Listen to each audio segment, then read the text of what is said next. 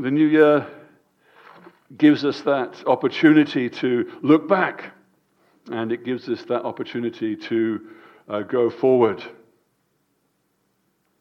And I just want you for a moment to think about, and maybe if you're taking notes, to write down, what are you hoping for? What are you dreaming for in 2024? What are your aspirations? Maybe some of you are thinking of graduating. Maybe lots of you are thinking of fleeing the island and getting somewhere else. I don't know. But just think for a moment what it is you are hoping and dreaming of for 2024. There may be things that you are happy to leave behind. There may be things that you are sad to leave behind. Maybe you can think back to this time last year, and maybe you were making resolutions. And maybe you have got New Year's resolutions for this coming year. I'm not going to ask you to show your hands, but I'm sure that some of you have thought through some New Year resolutions. And New Year's resolutions actually apparently started 4,000 years ago. Can you believe that? I didn't realize that. But 4,000 years ago, it said that the ancient Babylonians started the tradition of New Year's resolutions. Their New Year started at a slightly different time. It started when the first moon after the spring equinox had happened. And they had, guess what? They knew how to celebrate, these guys. 11-day festival. Yeah. I was talking to the guys downstairs. They're working today. It's New Year's Eve. But they said, we are going to get tomorrow off. Can you imagine speaking to a Babylonian? We are going to get the next 11 days off. And in those 11 days, they set themselves up resolutions for the coming year. And the thought process behind these resolutions was to get themselves in good standing with the gods. And they were planned to get themselves out of debt or be less gluttonous or to return borrowed items. Apparently, these are the top resolutions of Americans for 2024. Nearly 60% of Americans have decided that they're going to save more money. That's their resolution. 50% have said they can exercise more. If you're thinking the maths doesn't work here, you're allowed more than one choice. So, 79 to eat healthier. 40 to spend more time with family. To lose weight. To reduce spending. To spend less time on social media. And how are they going to achieve this? To reduce stress on the job. But people have resolutions. They go into the new year with a resolution. They go into a new year thinking of, this is what's going to happen in this coming year. I wonder how many of those people had made those same resolutions last year. I wonder how many of that 50% did exercise. It certainly doesn't seem like it's an attractive thought to eat healthier when you're in the US. There's lots of lovely unhealthy food to eat there. And I imagine that a lot of these resolutions didn't sort of stand out or work too well. But often as we go from an old year into a new year, one of the things that we do is we often wish peace upon people in the coming year. Peace and goodwill to all men it's a phrase you've probably heard. It's probably something that you've heard a lot. And peace is something that a lot of people want and a lot of people desire and a lot of people look for. And maybe your idea of a good new year would be a new year that is peaceful. And the passage we are looking at this morning is the same passage that we read. We're not going to go through the whole of chapter 5 of Romans. It's just going to be the first 5 verses we're concentrating on. And this is one of the passages we looked at a couple of weeks ago when I was talking from 1 Corinthians 13:13 about faith, hope, and love. And as we go through this passage, we're going to see faith, hope, and love. But just as we go into the new year wishing people peace, the first point I want to bring out to you is faith brings peace. Faith brings peace. Verse 1 of this chapter 5 says, "Therefore, since we have been justified by faith, we have peace with God through our Lord Jesus Christ." This last year, 2003, has seen much fighting across the world. Just across almost less than 100 miles away from where we are now, there is that war going on in Gaza and in Palestine and in Israel. And not so far over in that direction, we have the war in Ukraine. And there's hurt and pain in Yemen and in Ethiopia and in parts of Nigeria. There's violence around the world. And for many, peace in 2024, is for those situations to have peace. And maybe that's what you have in mind when you think of peace.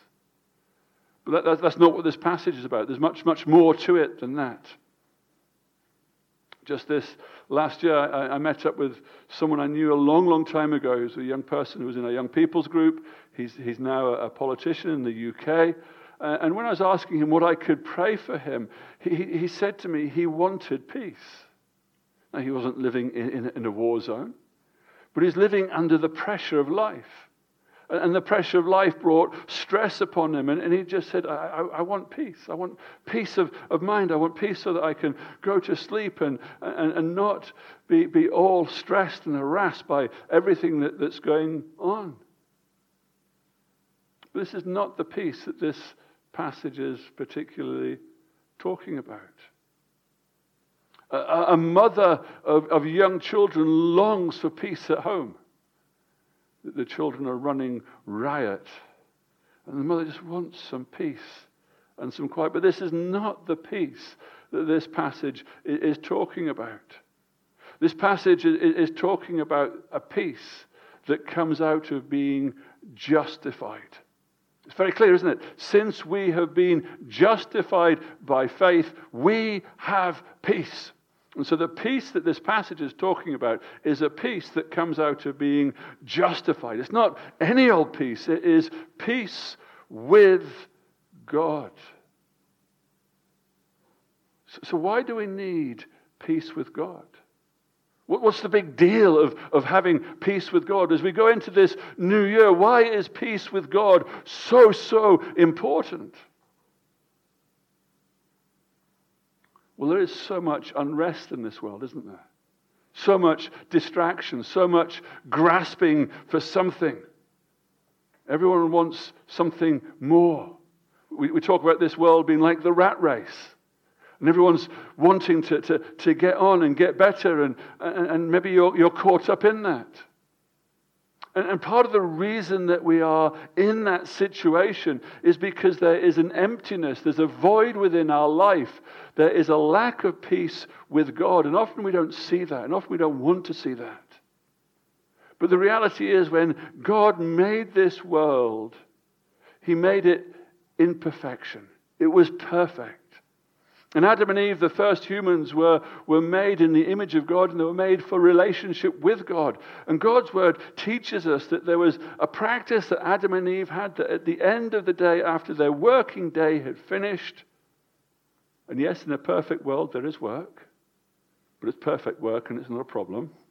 And then at the end of their day of being in the garden and doing the work and caring for things, God came and talked with them.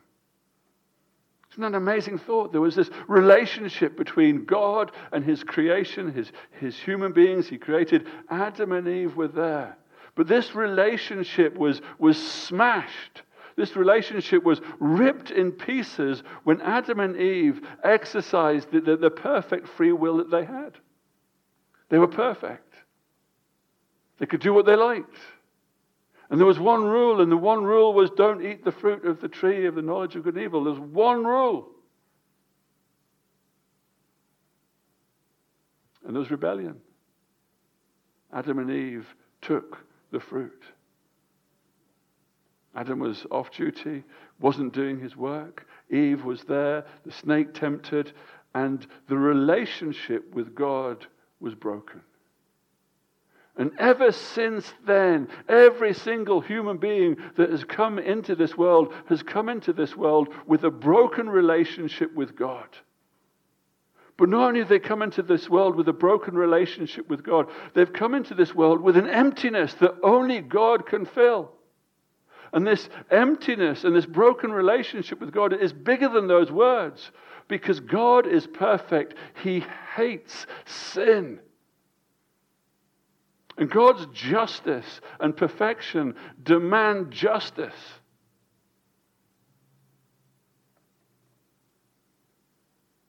And yes, God has made everything beautiful in its time.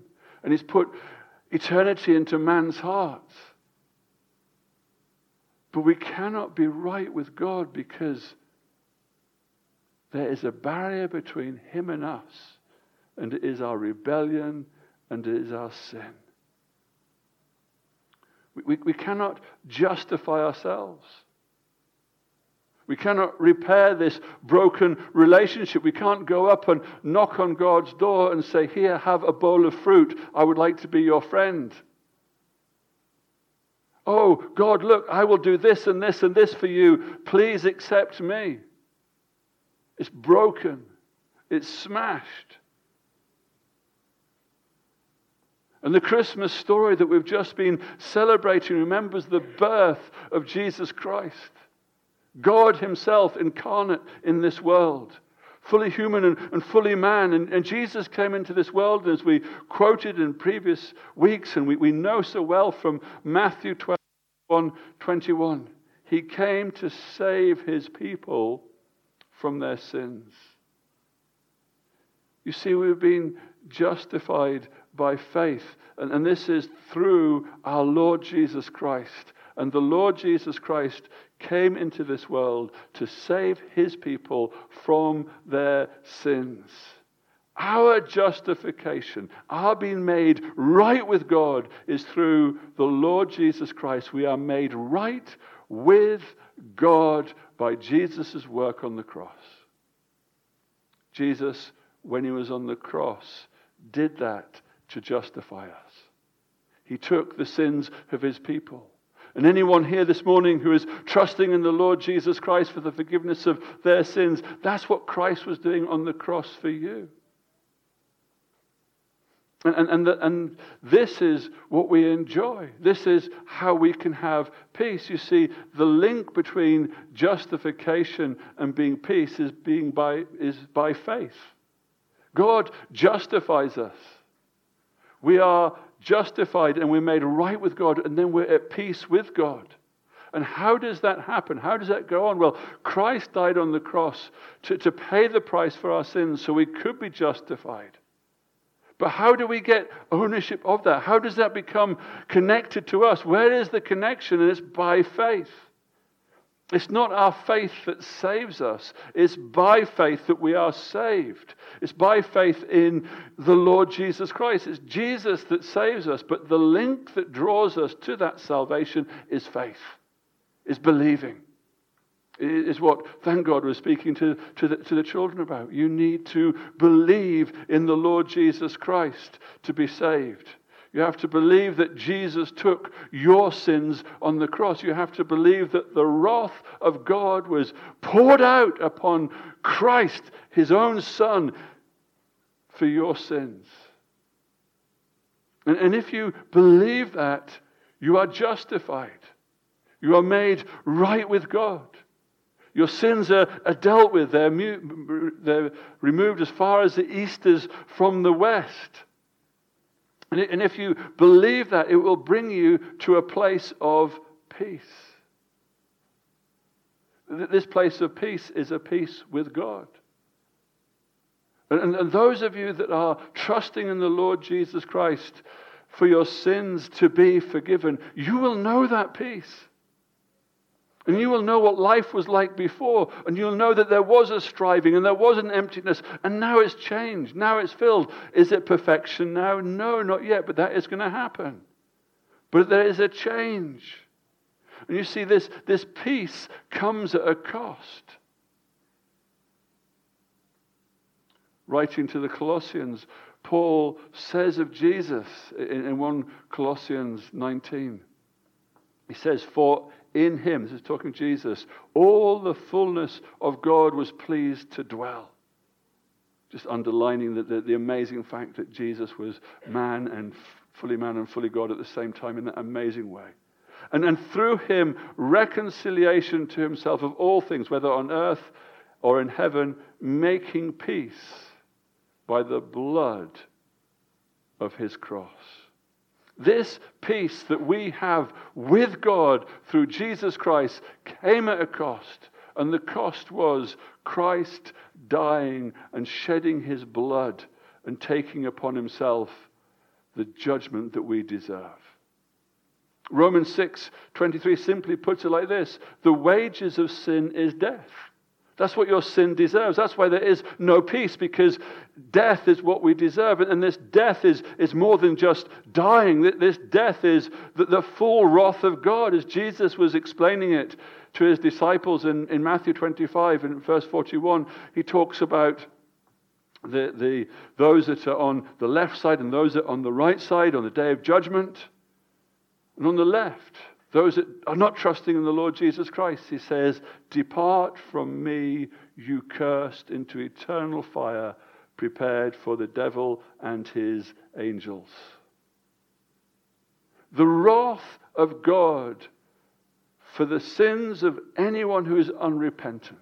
The wrath of God for the sins of anyone who is not trusting in the Lord Jesus Christ will come out over eternity.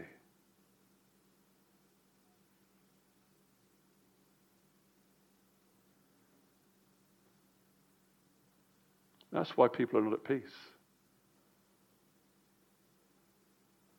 And the only way we can be justified in a righteous way is if that price has been paid, and that price has been paid. And friends, this is the good news of the gospel. You see, this is the good news that faith brings peace. We are justified by faith. We have peace with God, but there is a cost. And so often we are tempted to think that we can pay this cost. And maybe you are here today thinking that this is part of your paying the cost. And maybe in your wallet or your pocket or your envelope, there is a tithe or an offering that you're going to drop. And you're thinking, this is the cost. This is what's going to make me right with God. And in your notebook at home, there's resolutions for this coming year. I am going to read my Bible. I'm going to be kind to my mother. I'm going to look after this person. I'm going to do these things. And you're working out how you can make yourself right with God. And you can't. Nobody here, nobody in this world can make themselves right with God, because God demands perfection and nobody is perfect. And so we have this situation where we need to be justified, and to be justified, there is a price to be paid. And grace picks up the bill. Grace picks up the bill. I don't know if you've ever seen any of those sort of TikToks or social media things where the person in the front of the queue pays for the person behind. And they come to the queue to get their food or whatever, or their fuel, and they're told that they're paid and it's all wonderful and they're all smiley. Well, that's a kind of grace situation going on there, yeah? There's a notion there of what this is like, but this is far more. This is far more than a few hundred TL or a few thousand TL for a tank full of petrol or whatever it is that person's done. You see, grace picks up the bill. Your sins deserve the wrath of God for eternity. Your sins deserve God's fury and anger being meted out upon you. But grace brings hope, because grace picks up the bill. God's grace has been described like this, as an acrostic: God's riches at Christ's expense. It's simple, it's not perfect, but it's a great way of seeing grace. God's riches. We've got peace with God. How have we got peace with God? At Christ's expense. We can only have peace with God if our sins have been dealt with, and they have been dealt with by Christ. It was at Christ's expense. Verse 2 of this chapter 5 of Romans says, through him we have also obtained access by faith into this grace in which we stand. Without grace, we cannot stand before God. But with God's grace, we can stand. And it's like this, friends, if I can explain it like this. Faith is the switch. And grace is the mechanics that makes the switch work. Faith is how we interact with it. But grace is what makes it work, yes? When you switch the light on and it comes on, you haven't made that light come on. You press the switch. That's your interaction with it. You're switching it. You've got faith that when that happens, the electricity comes round and the light comes on, and there's a mechanism that makes it happen. Grace is the mechanism that allows us to come in faith and be saved. We do not deserve to be justified. Nobody here deserves to be made right with God. We all deserve God's eternal condemnation. We cannot earn our peace. You could sit cross-legged doing yoga for the rest of your life, chanting mantras, and you will not have peace.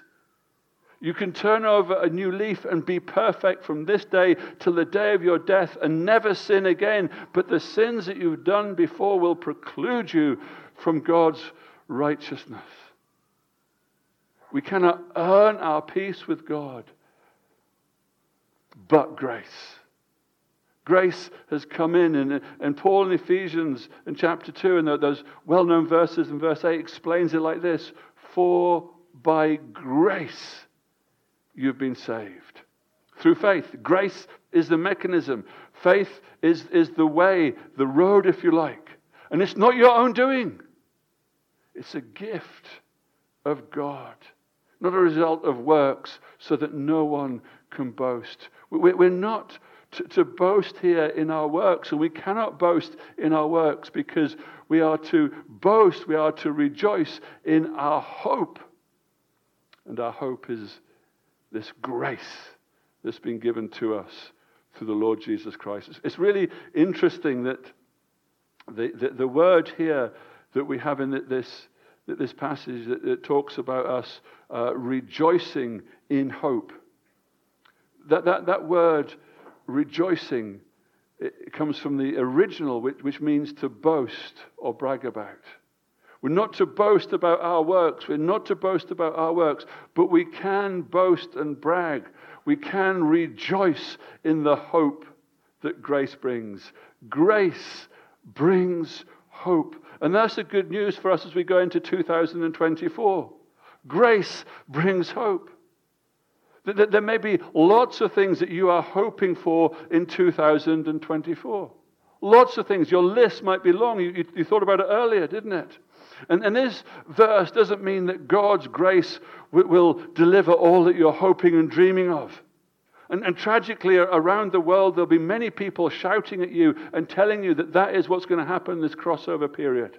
That God's grace will give you just what you want and will provide your better year and your year of deliverance and your year of money and your year of wealth and your year of finding a partner and your year of perfection and all that rest of it. And that's not the promise of hope here. The promise of hope here is far more. The promise of hope here is being made right with God and having peace with God. And this hope comes out in two scenarios.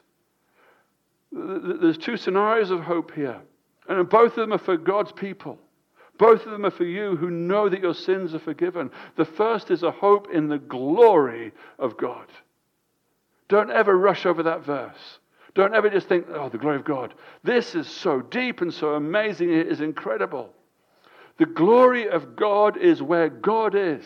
The glory of God is eternal. The hope that you receive through the Lord Jesus Christ is an eternal hope. The void, the emptiness in your life is an eternal emptiness that needs an eternal solution. And the only solution is through God himself, and it's God's glory and it's his eternality that make the difference. Anything that you hope for in this world is transient. You probably came into 2023 hoping for things. Some of you are hoping to graduate, and praise God you did graduate. And now what? That's history. You've got a piece of paper, a plaque. I graduated. Congratulations, by the way, for graduating. You shared that with us earlier. But it happened. That hope has happened. It's transient. It's finished. What are you hoping for next? And anything that we're hoping for in this world finishes and ends.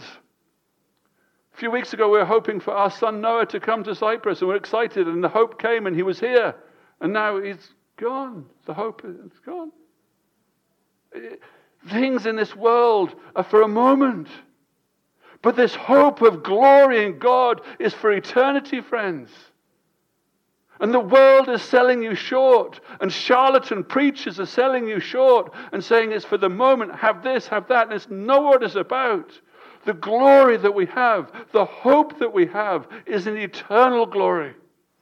And your salvation will mean that you are part of God's glory and God's eternal glory.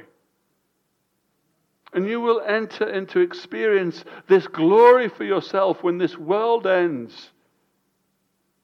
And when the new heavens and the new earth appear, you will be part of that.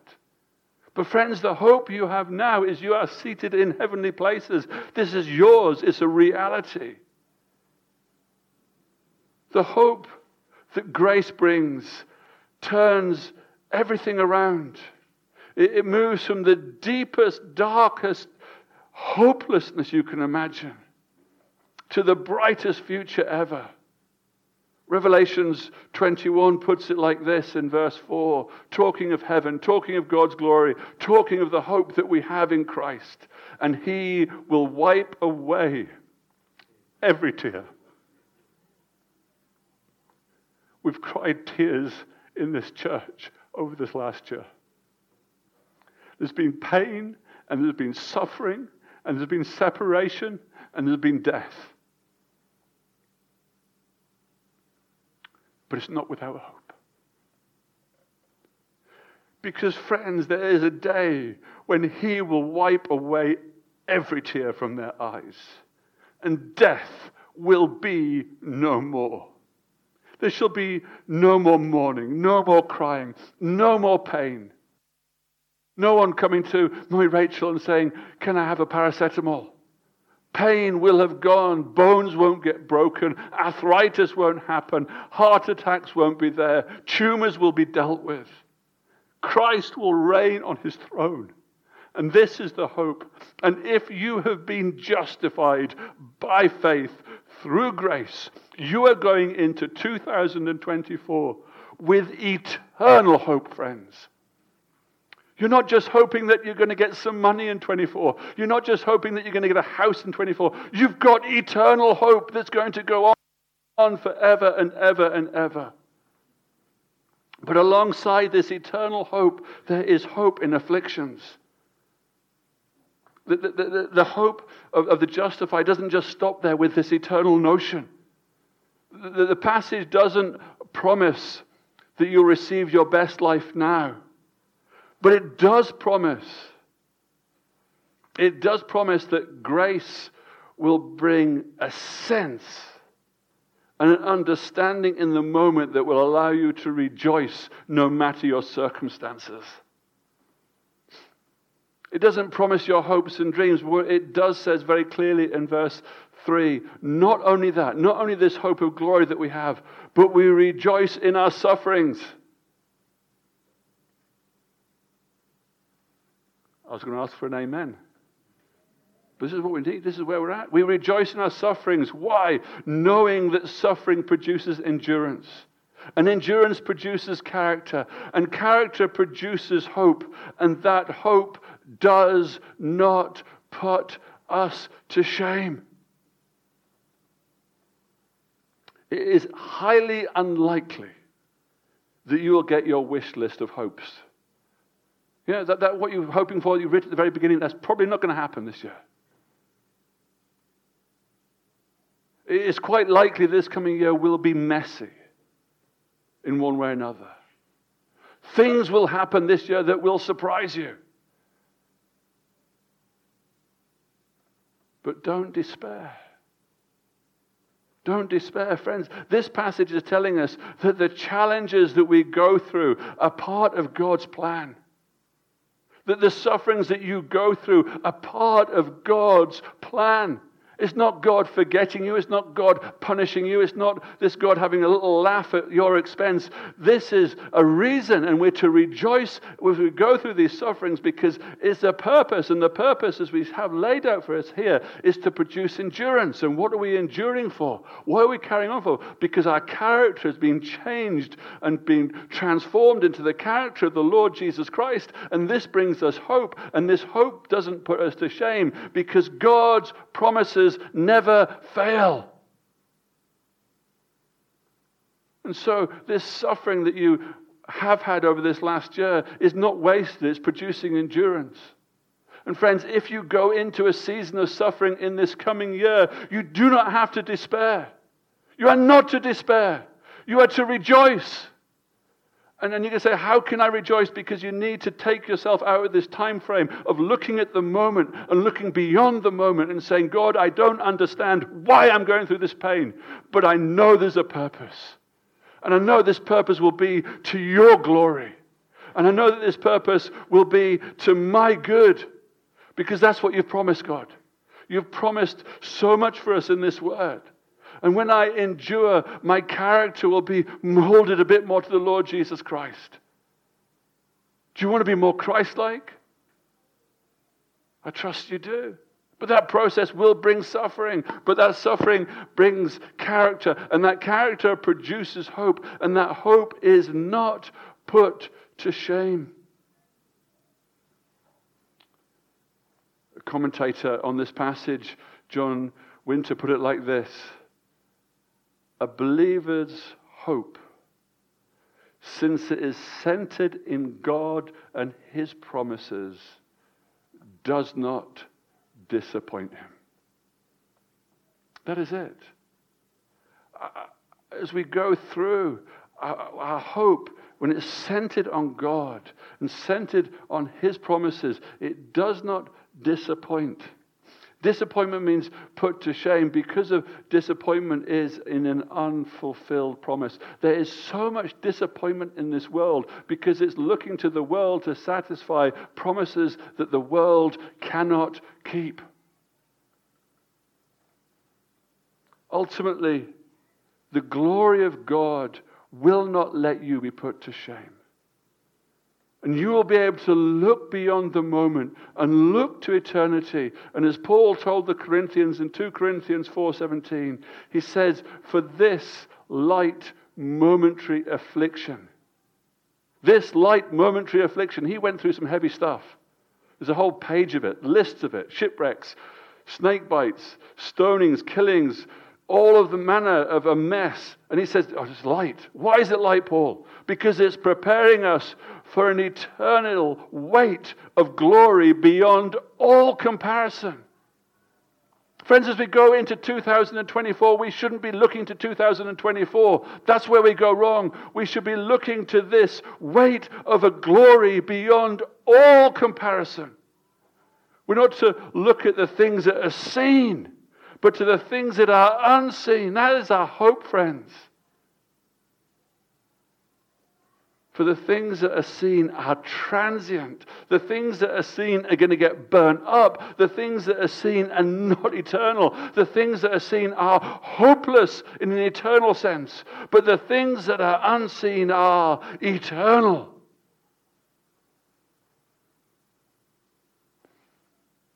And so, friends, if you're not sure if faith and hope are enough for 2024, Paul brings out the big guns. Yeah. He's going to bring his killer argument now. Are we ready for this? Maybe you're thinking, I'm not sure I'd like the idea of suffering. Let's just wait. You see, the last point seals the deal and puts it all beyond doubt. Faith and hope, friends, are possible because of love. This is it. And you might be thinking, I don't know, this all sounds rather good. I want that faith, I want that hope. But how do I... Love. Love is the answer. And it says there in verse 5, because God's love has been poured into our hearts through the Holy Spirit, which has been given to us. You see, as I said earlier in the illustration, faith is like the switch. Grace is the mechanics to make the switch work. But love is the fuel that powers it. You don't make this happen yourselves. You don't make your faith happen yourselves. You don't make your hope happen yourselves. God's love makes it happen. Or to put it like that, if there was no love, there is no hope. Because without love, there's no possibility of grace. And without love, there's no possibility of justification. And without love, there is nothing to have our faith in. But friends, there is love. There is an amazing love. There is God's love. Just a little further on in that same chapter 5, but God shows his love for us in that while we were still sinners, Christ died for us. How can you go into 2024 with hope and faith? Because Christ died for you. Because Christ died for you. His love was showed for you because Christ died for you. Or as Jesus put it in John 3:16, for God so loved the world that he gave his only Son, that whoever believes in him should not perish but have eternal life. We can go into 2024 in faith and in hope because God's love is for us. God's love is enabling this. God's eternal love. God's love doesn't switch on or off. God doesn't get up in the morning and look over us and think, oh, not today. God's love is seamless. God's love is unchanging. God's loved us with an everlasting, eternal love. And what's more, this love hasn't just been demonstrated to us in history by Jesus coming and dying on the cross for the sins of his people. It has become part of us through the Holy Spirit. Do you get this, friends? This is what we've been looking at when we're thinking of the gifts of the Spirit. And thinking of the common and the natural and the saving. And this saving grace is for each and every one of you who is trusting in the Lord Jesus Christ as your Savior. And it's this, that God's love has been poured out into your hearts. And how has it been poured out? It's been poured out through the Holy Spirit. And the Holy Spirit has been given to you. How can you survive 2024? Because Christ has died for you. And his love has been poured out into you. And the Holy Spirit is there with you. And through the presence of the Holy Spirit, every believer experiences God's love. And so that means you can have hope no matter the circumstance. In those circumstances when everything seems to be going wrong, it does not change the fact that God has loved you with an everlasting love and the Holy Spirit is with you. It might feel like it at times, yes? It might feel like things are going wrong. It might feel like God doesn't love you, but he does because his love is unchanging and his character is unchanging. And as you go in, there is hope for you. And the faith we need is a faith that he gives. And he does it because he loves. It could be that you're sat there thinking, 2024 is going to be my amazing year. Everything is going to collide and come together. The degree, the master's, the PhD will happen. The visa application will go forward. The scholarship will be gained. I'll be going to the promised land of America, Canada, the UK, Europe, or wherever it is you have in your mind. And when you get there, the perfect partner will be waiting for you, and they will say yes, and you will get married in a whirlwind marriage. And at the same time, you will fall into a job that's paying you more money than you can imagine. And maybe that's what you are imagining, yes. And so I want to put you in a time machine to this time next year. And if that's all that you've been living for, friends, you've just got memories. And you'll have to do it all over again.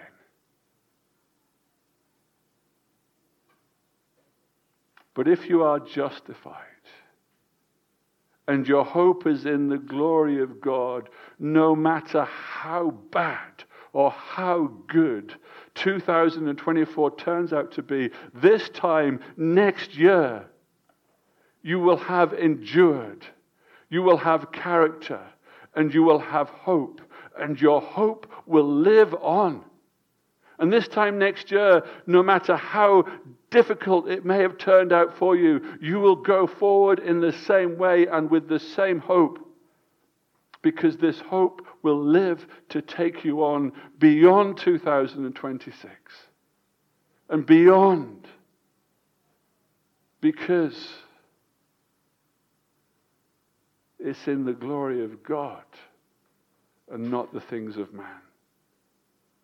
And so, friends, our greatest desire for you as you go into 2024 is knowing this faith and hope and love for yourself.